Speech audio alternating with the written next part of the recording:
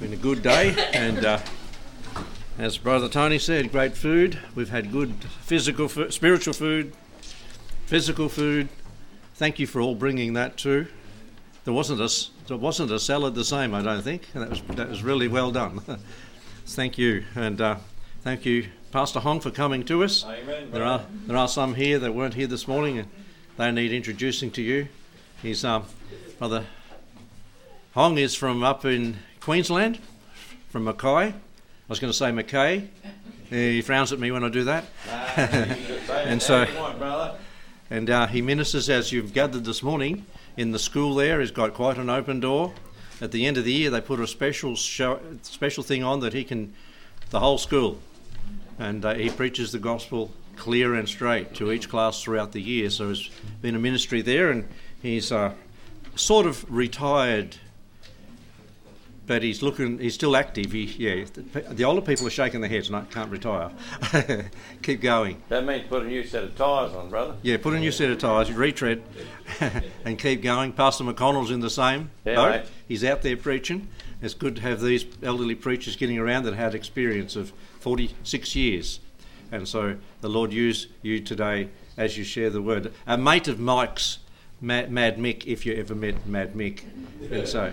Two of a kind, brother. Two of a kind. Yeah. Peas in a pot. The first time I met Brother Hong, he was preaching at Brother Mike's funeral.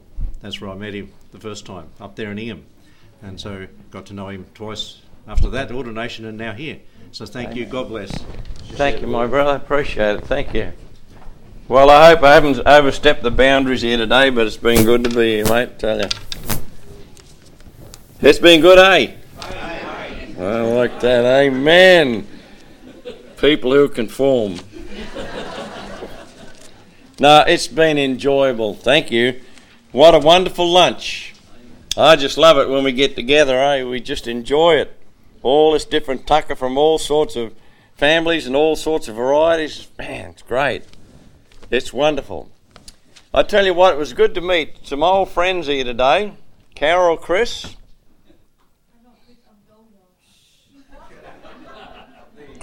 Amen. And a daughter, Golda. We have a lot of history, Carol and I. We go back a long way. But Brother McConnell, glad to meet him too today. I heard a lot about him. It's all been good. Got to meet him and his dear wife today. And it's been wonderful. Also to meet our brother, Brother Veasley. You say Veasley or Vesley? It's like Mackay and Mackay. Brother Vesley. We know he's Brother Veasley. Sorry, brother. That's right.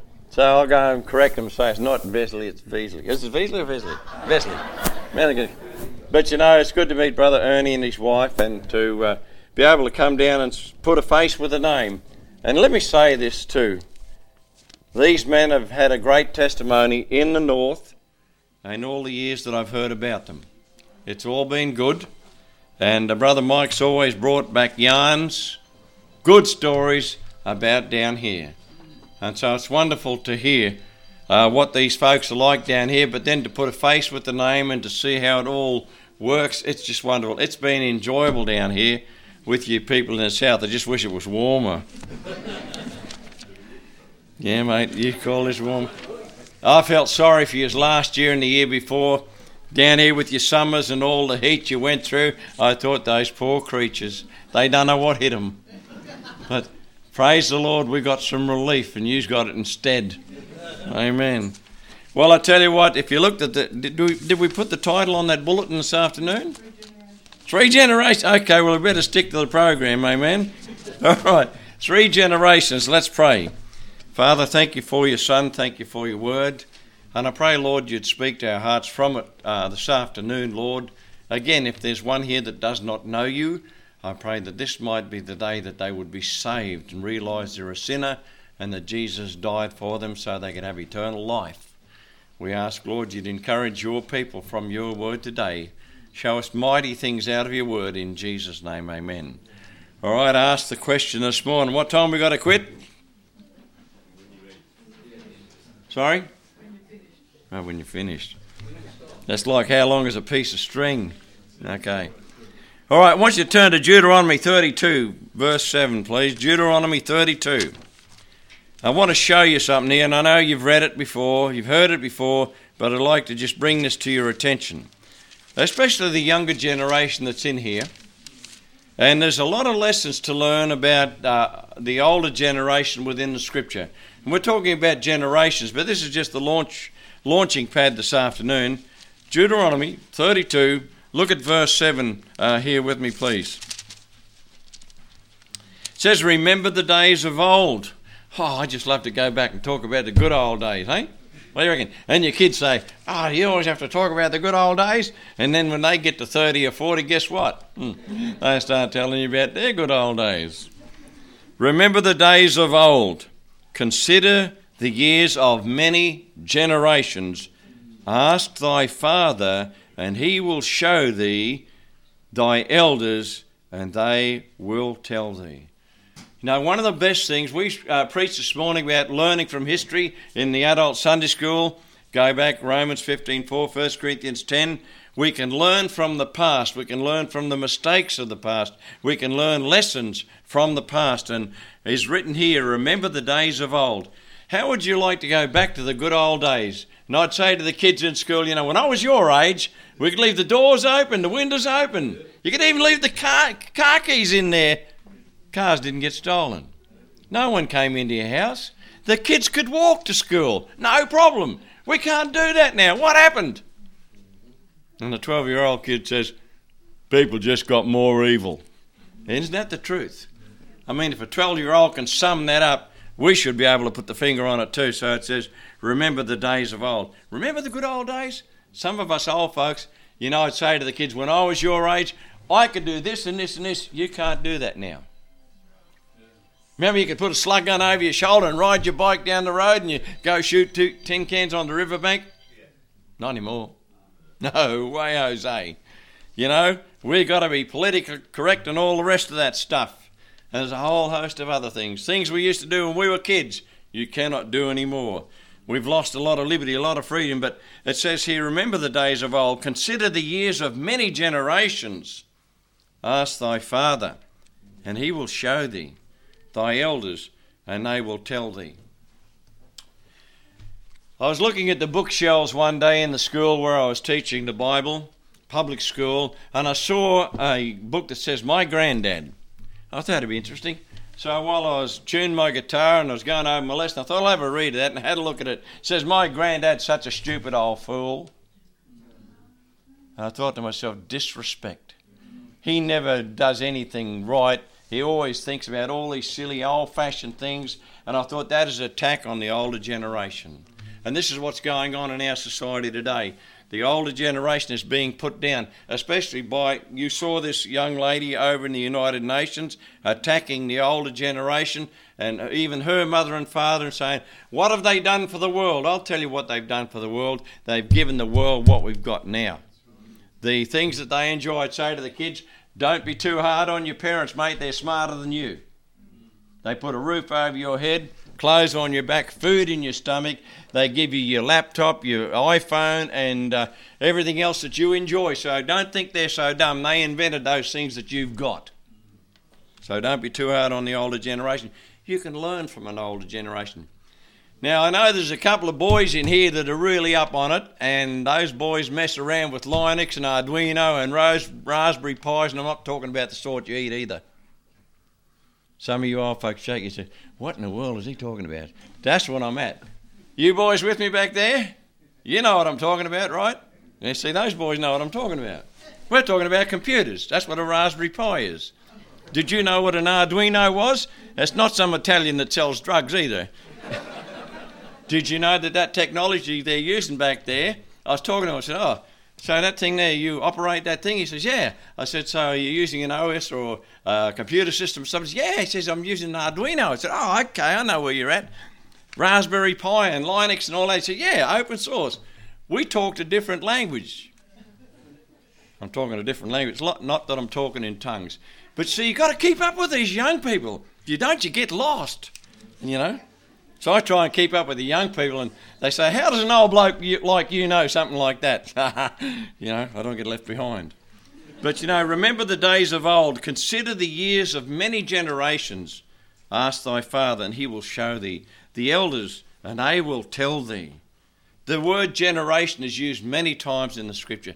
Generations is used many times in the scriptures. We might finish up with Psalm 78 if we get there, depending on time. But look in your Bible in Judges chapter 1, please.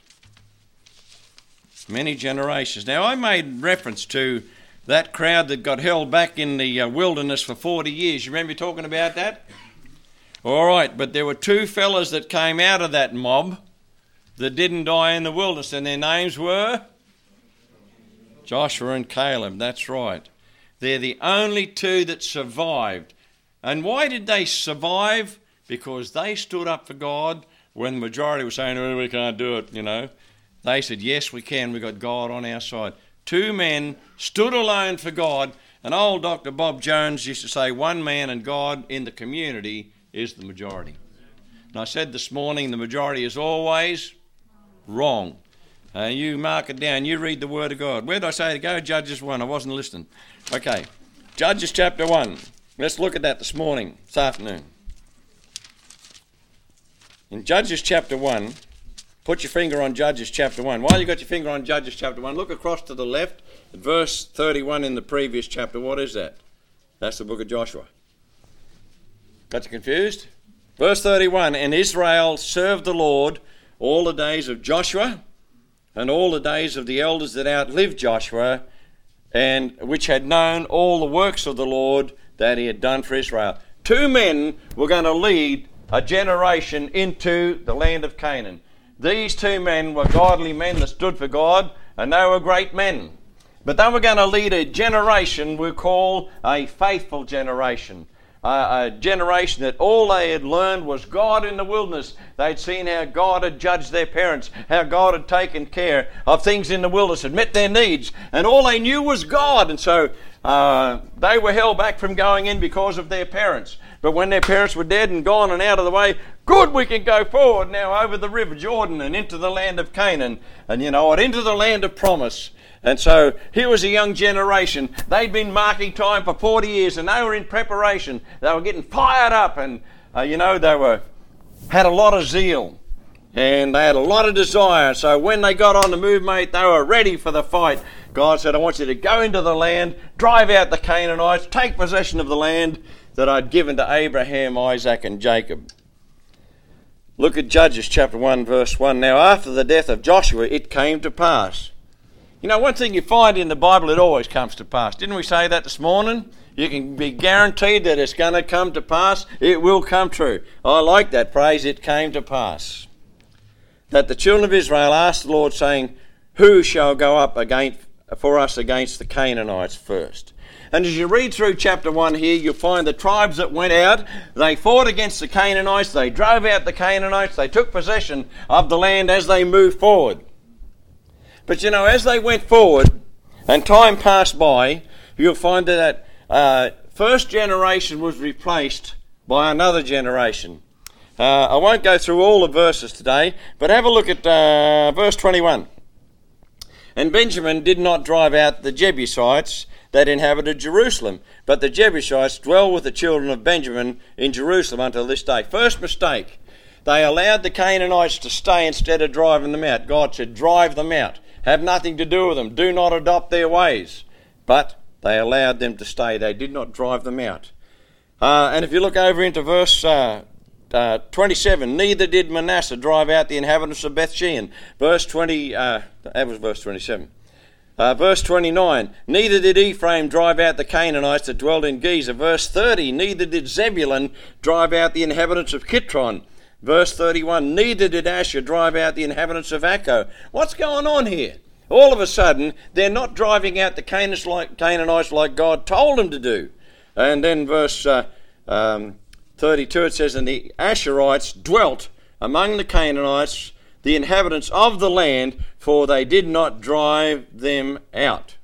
And so we look through here, but Naphtali did not drive out the Canaanites as well. And so all of a sudden we've got a generation that have now gotten tired in the fight. They've lost their fight, they've lost their fire, they've lost their zeal, and all of a sudden they're starting to rationalise what God had said. You know, it's crazy to drive out all these people. Why don't we just make slaves of them? Keep them in the land. Make them pay tribute, and we'll put them to tribute and, put them to work. See, begin to second guess God and begin to go against what God had told him to do. And sadly, there was a price to pay for that. And as you look over here into chapter 2, verse 7, it said, "And the people served the Lord all the days of Joshua, and all of the days of the elders that outlived Joshua, who had seen all the great works of the Lord that he did for Israel. And Joshua the son of Nun, the servant of the Lord, died, being 110 years old." So they buried him. Joshua's gone. We know the elders that outlived Joshua were a great generation. And so you look at verse 10. It says, "And also all that generation were gathered unto their fathers, and there arose another generation after them, which knew not the Lord, nor yet the works which he had done for Israel." So what had happened here was, we had the generation that was full of fire and full of fight, and they were ready to go to war and to drive out the Canaanites. Then there came the other generation. They got tired of the fight. They began to wear down, and they began to say, we need to back off. Maybe we need to rethink this. And incidentally, rethinking things. I said up there in Mackay back 2 years ago, I said the time will come. You know how we've excused homosexuality and all that sort of stuff over the last 40 years and played it down? I said, you wait and see. Next thing you know, they're going to start playing down pedophiles. We don't really understand them. We need to maybe be a little bit more patient with them, and maybe we need to give them a little bit of, space. One of the boys in the church brought me a paper. He said, there's a professor down here in a university in Victoria who said, the very thing that I said. We've been too hard on these pedophiles. We don't understand them. We need to give them a little bit more grace, a little bit more mercy, a little bit more space, because, their understanding of love of children is a bit different to ours. Hello? You need to be careful of that. So anyway, this generation got tired of the fight, so they said, we need to just back off on the fight, have a little bit more mercy, understand these people. We might learn something from them, adopt some of their ways. I'm sure they've got some good ways. Nah. So they began to do that. They began to tolerate them. They began to integrate with them, and they began to adopt some of their ways, and before long it's going to lead to something really bad and really worse. So one generation has been on fire for God, the next generation starts to fail, and then all of a sudden a third generation rises up, who is we call the faithless generation. They do not know the Lord, nor yet the things that the Lord has done. It says in verse 11, "And the children of Israel did evil in the sight of the Lord, and served Baalim, and forsook the Lord God of their fathers, which brought them out of the land of Egypt, and followed other gods of the people that were round about them, and bowed themselves unto them, and provoked the Lord to anger." So God's unhappy with them now, and God says, this is what you want? Okay, help yourself. There'll be thorns in your side and pricks in your eyes, and they will become your enemy, and they will become the victors over you. They will become your conquerors, and you'll become their captives. This is what you want? Okay, help yourself. It's like the children of Israel there in the wilderness. That rebellious generation. He gave them the desires of their heart and sent leanness into their soul. I think we're suffering the same thing in our world today. The world has wanted what it wants, and God said, okay, help yourself. But there's also a consequence. Be not deceived, God is not mocked. For whatsoever a man soweth, that shall he also reap. And I think we're reaping in Australia what we've sown in the last 30 or 40 years or more. I said this morning, we've lost the fear of God. We've lost that fact that there used to be more of a God consciousness in Australia, but that's all gone now. And how many times do we witness and give out tracts on the street and they say, a gospel, what's that? What's that all about? Jesus? Who's Jesus? I don't know, some of you older preachers might remember this, and I told this down in Benalla. There were some American missionaries came out here in the 1960s. There was Randy Pike, there was Sid Hunter. There's a whole host of them. Anyway, one of them was out in the outback, and he had tracks in his car, and he pulled up to get fuel at the service station. Some of you kids don't know what a service station is. Am I right, adults? You say, what's a service station? That's where they serve you. They come out and they put the fuel in your car, and incidentally the fuel used to leave the nozzle in there and run. Click, and you go. They'd wash your windscreen, they'd pump up your tyres, and then they'd go click, and they'd take it out and put it in the Bowser, and then you'd pay them. That was called service. We don't have service stations anymore. We have self-service stations. See, ask the old fellas, they'll tell you what it used to be like. But anyway, this missionary was out there, and this guy was pumping his petrol, pumping his tyres up and washing his windscreen. And so the fella said, handed him a tract, says, do you know Jesus Christ? He said, no. No, he said, he doesn't live around here. And he was serious. He wasn't making fun of nothing. He said, no, he said, I've never heard of him. He doesn't live around here. I've never heard of him. And you know, that was back 50 years ago, and that's way out there. But listen, right here in the city, we've got people who've never heard about Jesus, never heard about Jesus Christ, and it's our obligation to tell them about the Lord Jesus Christ. Well, this mob here has now started to integrate with the heathen. Modern churches have started to bring paganism into the church, and they've started to integrate with paganism, and now the old poem was, the church and the world walk together on the changing shores of time. You remember that? Some of you might remember that. And the church was trying, the world was trying to sway the church and trying to woo the church, and the church said, no, I will have nothing to do with you. But as time went on, the world began to continue to woo the church, and little by little the church gave in. That's where we're at today. The church has gone along with the world, and now you cannot identify the church from the world in so many instances. And so these people, 3 generations, the faithful generation, the failing generation, and a faithless generation. Somewhere along the line there, something went wrong. You know where it was? In that middle generation. They stopped talking about the Lord. They stopped raving on about how great God is and the glory of God and the majesty of God and the works of God. They stopped telling their kids about it. So a generation grew up who knew not the Lord nor yet the works which he had done for Israel. That's why we as Christians have an obligation to teach our kids, to train our kids, to remind our kids that there is a God in heaven, and be unapologetic for who he is and what he does. And even out on the streets, we ought to be able to say, hey, we don't go along with what the world does. Here's a gospel tract that shows you evolution's a lie. You've been lied to, and give out some other tracts and show there is a judgment day. There will be a resurrection. One bloke one day, I was giving out tracts in town on the Saturday. He said, I'm an atheist. I said, that's all right. God died for atheists too. But you know something? I said, one day you're going to die. I said, you might not believe in God now, but the instant you die, you will know there is a God. And it'll be too late then. Anyway, I said to him, did you ever hear the story about the atheist? He said, what story? I said, well, anyway, here was this atheist. He died. So they had a funeral. And so they had him all decked out and dressed up and dolled up, you know, like a tuxedo shirt and tie, in a beautiful coffin with the lid open. And all of his atheist mates passed by looking and said, oh, what a shame, what a shame. And one of them said, yeah, look at that, all dressed up and no place to go. I was in Sydney and I saw this little cartoon. I thought, isn't that cute? These boys had black pants on, a white shirt, and they're knocking on doors.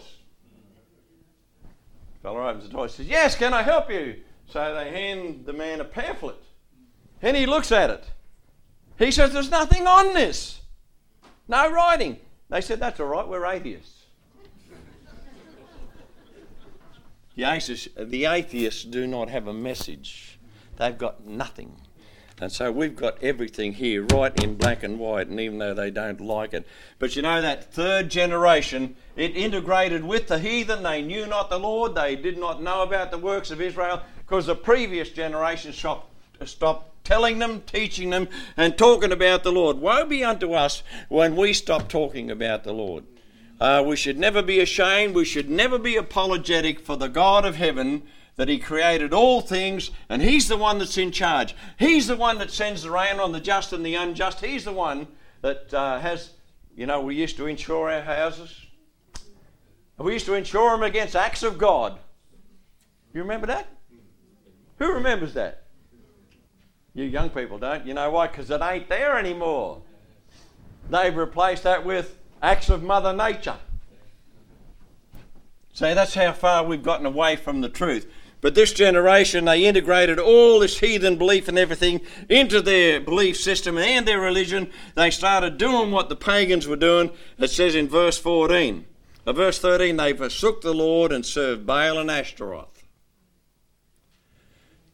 Not only that, there was Molech and a whole heap of other pagan gods, and the anger of the Lord, verse 14, was hot against Israel, and he delivered them into the hand of the spoilers that spoiled them, and he sold them into the hands of their enemies round about, so that they could not any longer stand before their enemies.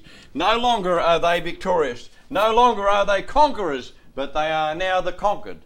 Now are they the vanquished. The enemy is now the victor over them. Why? Because they've gotten away from God. We see a lot of trouble in our own land. I travelled from North Queensland right down here to Benalla, and the further I got down into New South Wales, the worse it got.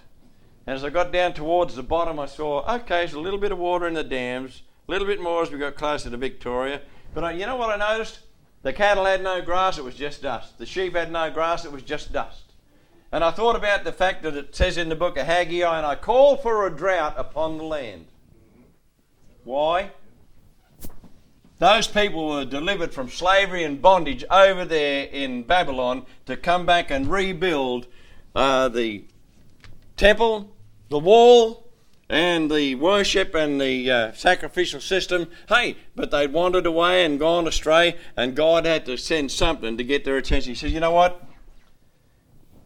You sowed much and brought in little, and you put your money in bags that had holes in it. It's like inflation. God was trying to get their attention. Read the book of Amos. I gave you cleanness of teeth. And there was no water in this town, so I had to go to that town to get water. Hey, it's just like Australia. And you know, God is the one that's trying to get this country's attention. He's the one that sends the rain and says, well, hang on a minute. What did he tell Solomon? If there comes a time when I've withheld the rain and there's drought and there's famine and all this bad stuff going on, he said, that's the time where you fall on your face. You repent of your sin, you get right with God, and that's when I will hear your prayer and I will heal your land. What did we say this morning? Whatsoever things were written aforetime were written for our learning. So if you go back and saw what happened in the Old Testament, there's a lesson in there for us in the New Testament. Upon whom the ends of the world are come, they are written for our admonition. What our nation needs to do is get on its face before God and repent of its sin and say, we have offended you, we've sinned against God, and Lord, we want to get right with you because our land is being destroyed because of our own wickedness and our own unbelief. Did you ever see that picture just a couple of months ago about this old farmer up here? His place is just devastated, it's just drought. Dear old fella has a patch on his eye, and he's out there, he's got his hat in his hand, and he's out there kneeling in the dust, and he's praying, looking up to heaven, and his daughter took a photo of that. Anybody see that picture? I thought, wow, isn't that something? She said, I've never seen my father pray. But it got so desperate that he got down, and he's old school, and he realises, hey, we've offended the God of heaven, and God has withheld all of this. So another generation grew up which knew not the Lord, nor yet the things which he has done for Israel. And we need to remind people, hey, God's the one that's in charge, not the meteorology department. What do they call it? What did Brother Lee call that? He says the bomb site. The bomb site. I never heard that.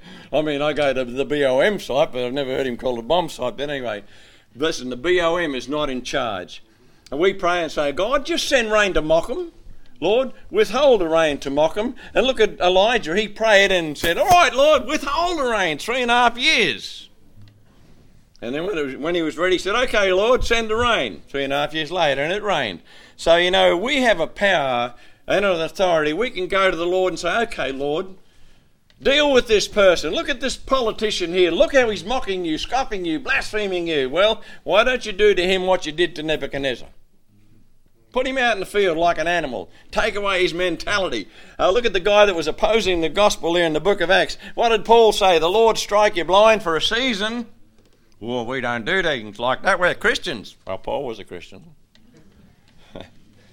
See, we've been softened up by the ecumenical movement. You know, we shouldn't do things like that, judgmental and all that stuff. We've been too harsh. We haven't been harsh enough. I mean, if you read what Paul did out there when he was preaching and what Peter did when they were out there preaching, I mean, when the government says, you can't preach that anymore, you fill Jerusalem with your doctrine. What did Peter say? Well, you know something? We ought to obey God rather than you. You can put the mockers on us, you can put the clamps on us and say, well, you can't do that anymore, but you know, God said we're supposed to do it. You know, it's like, you shall not spank your children. The Bible says you should spank your children. There are so many laws now that are attacking where we stand and what we believe, because we've got generations that have gotten soft on all these things that are taught in the Word of God, and we wonder why we're making all these mistakes. Even the guy that wrote that book, what was his name? I don't remember his name now. It must be dementia or something. Dr. Spock, that's him. That's a good name. And not the guy out of, what is it, Star Wars or something?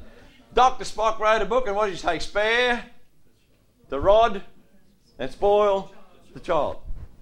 And then years later he said, you know, if anybody's to blame for the juvenile delinquency in America and the way the youth have gone astray, he said, it's me. Because he said, you know, I wrote a book that led a generation to not discipline their children, restrain their children, and now children are out of hand. And he said, you know, it's my fault. That's pretty good.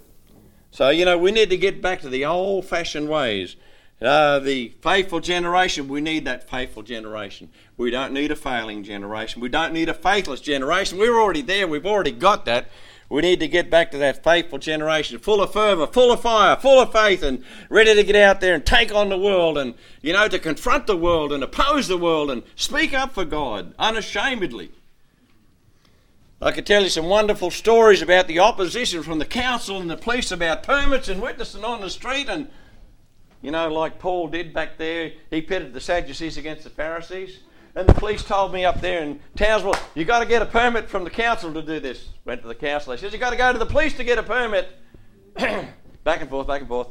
Finally, I said, we're going to do it anyway. So we went to the council and they said, well, you know, we recorded it and asked the police, can we record it? They said, yeah, that's all right. As long as somebody knows who's recording the conversation. We said, are we breaking the law? They said, no. I said, our people just want it in black and white. Why we cannot give out tracts on the street? He said, we frown on it. So we said, well, we're not breaking the law, are we? Well, no, we just don't like you doing it. So if we did it, we're not going to get prosecuted, are we? I said, no. But anyway, we're down to town, giving out tracts after that. Next thing you know, one of these turkeys from the council came up and says, you cannot do this. You're on council property. And this is council property. You can't do it. So the next day, that was the Thursday night, on the Friday I went to the police station, saw the superintendent of traffic, and I said, you know what? The council told us that that's their street, that's their property, and we're not allowed on there to do that. He said, well, I'll show them. So he went down the street, and next Thursday night he's in his uniform, and they've got these cement tables and that in the middle of the street, in the middle of the mall. It was a mall then. And so he sees these council officers standing around, and he talking to us, and he says, you know what, fellas?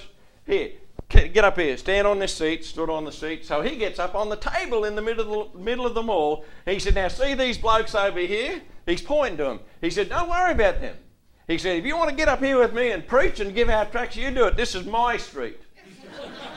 He said, and just to prove that, you come and see me tomorrow and I'll give you a permit to show it's my street. It's gazetted as under the Traffic Act, it's my street. And you know, for over 34 years we've had a police permit to go and give out tracts on the street. So, you know, we need to stand up. We need to challenge these people and pin them down. And God will honour that. You honour God, the Bible says, and He will honour you. Quickly, let's go quickly down here, Psalm 78. Oh, man. Psalm 78, verse 3. What time are we supposed to finish? Yeah, don't tell me that. Be honest, brother. Okay, Psalm 78. Look at verse 3 here. Psalm 78, verse 3. Which we have heard and known, and our fathers told us, it says. And it says in verse 4, we will not hide them from their children, showing to the generations to come the praises of the Lord and His strength and His wonderful works that He hath done. For he established a testimony in Jacob and appointed a law in Israel, which he commanded our fathers, that we should make them known to their children. God said, here's what I want you to do. I want you to teach your children every day about me, about the great things I did and my greatness and my glory, and get them to teach their children and their children and their children. But we've gotten real slack on all that. But look at verse 6 here. It says, that the generation to come might know, even the children which should be born, who should arise and declare them to their children, that they might set their hope in God and not forget the works of God, but keep his commandments. Well, this is an ongoing thing. We need to constantly be telling our children about the Lord, and they should teach their children about the Lord, but things have gone backwards. Verse 8, it says, it might not be as their fathers, a stubborn and rebellious generation, a generation that set not their heart aright, and whose spirit was not steadfast with God. The children of Ephraim, being armed and carrying bows, turned back in the day of battle. They were armed and ready to fight, but you know what? They turned their back on the enemy, and that was the end of it. And that's what we don't need to do. We should not turn our back on the enemy. We should confront the enemy and say, well, this is where I stand. You are the minister of God. The Bible says in Romans 13, you are supposed to be the minister of God. That's where our politicians get the word minister from. And they are supposed to be doing God's bidding to thee for good and not for evil. They are to punish the evil and to praise the good. And all of a sudden, we find that they're murdering babies and now they want to murder old people. What's gone wrong with our country? We need to stand up and be vocal. It might not be as their fathers, a stubborn and rebellious generation, a generation that set not their heart aright, and whose spirit was not steadfast with God. Folks, 3 generations. We're in a bad state, and I'm talking about New South Wales. Paul said, whatsoever state I'm in there, I'd be content. Well, I'm in New South Wales, so I'm content. But I'll go back to Queensland, I'll still be content. I was in Victoria, I'm still content. But you know something? We need to stand up for the truth. Let's be a generation that's still on fire for God. We've got that fervour and that zeal, and we want to go forward, and we want to see God do great and mighty things.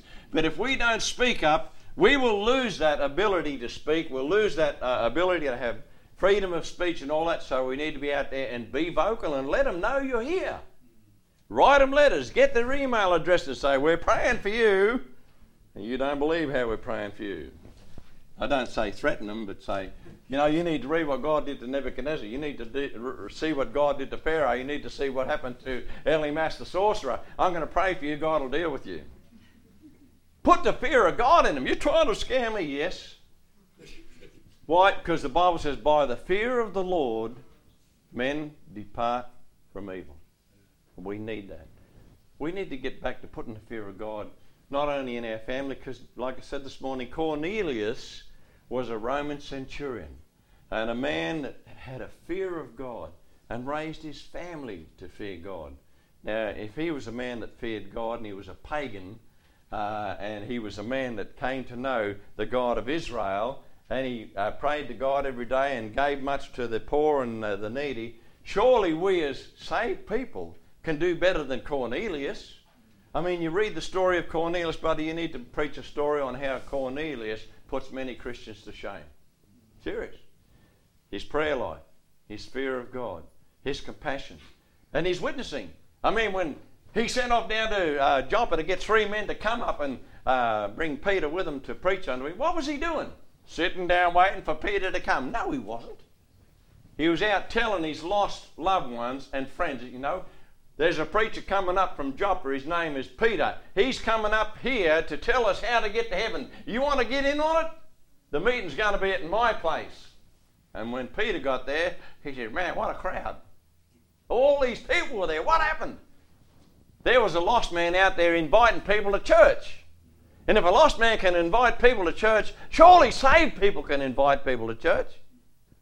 Okay, this week invite somebody to church. Let's pray. Father, thank you for your Son. Thank you for your word. Light a fire in us, Lord, that'll never go out. And I pray, Lord, that your zeal will be there, Lord, and we will constantly be driven by the Spirit of God, motivated by the Word of God to get out there, constrained by the love of God to bring people to a saving knowledge of your Son. Have your will and way in the remainder of this service. In Jesus' name, amen. All right, thank you, brother.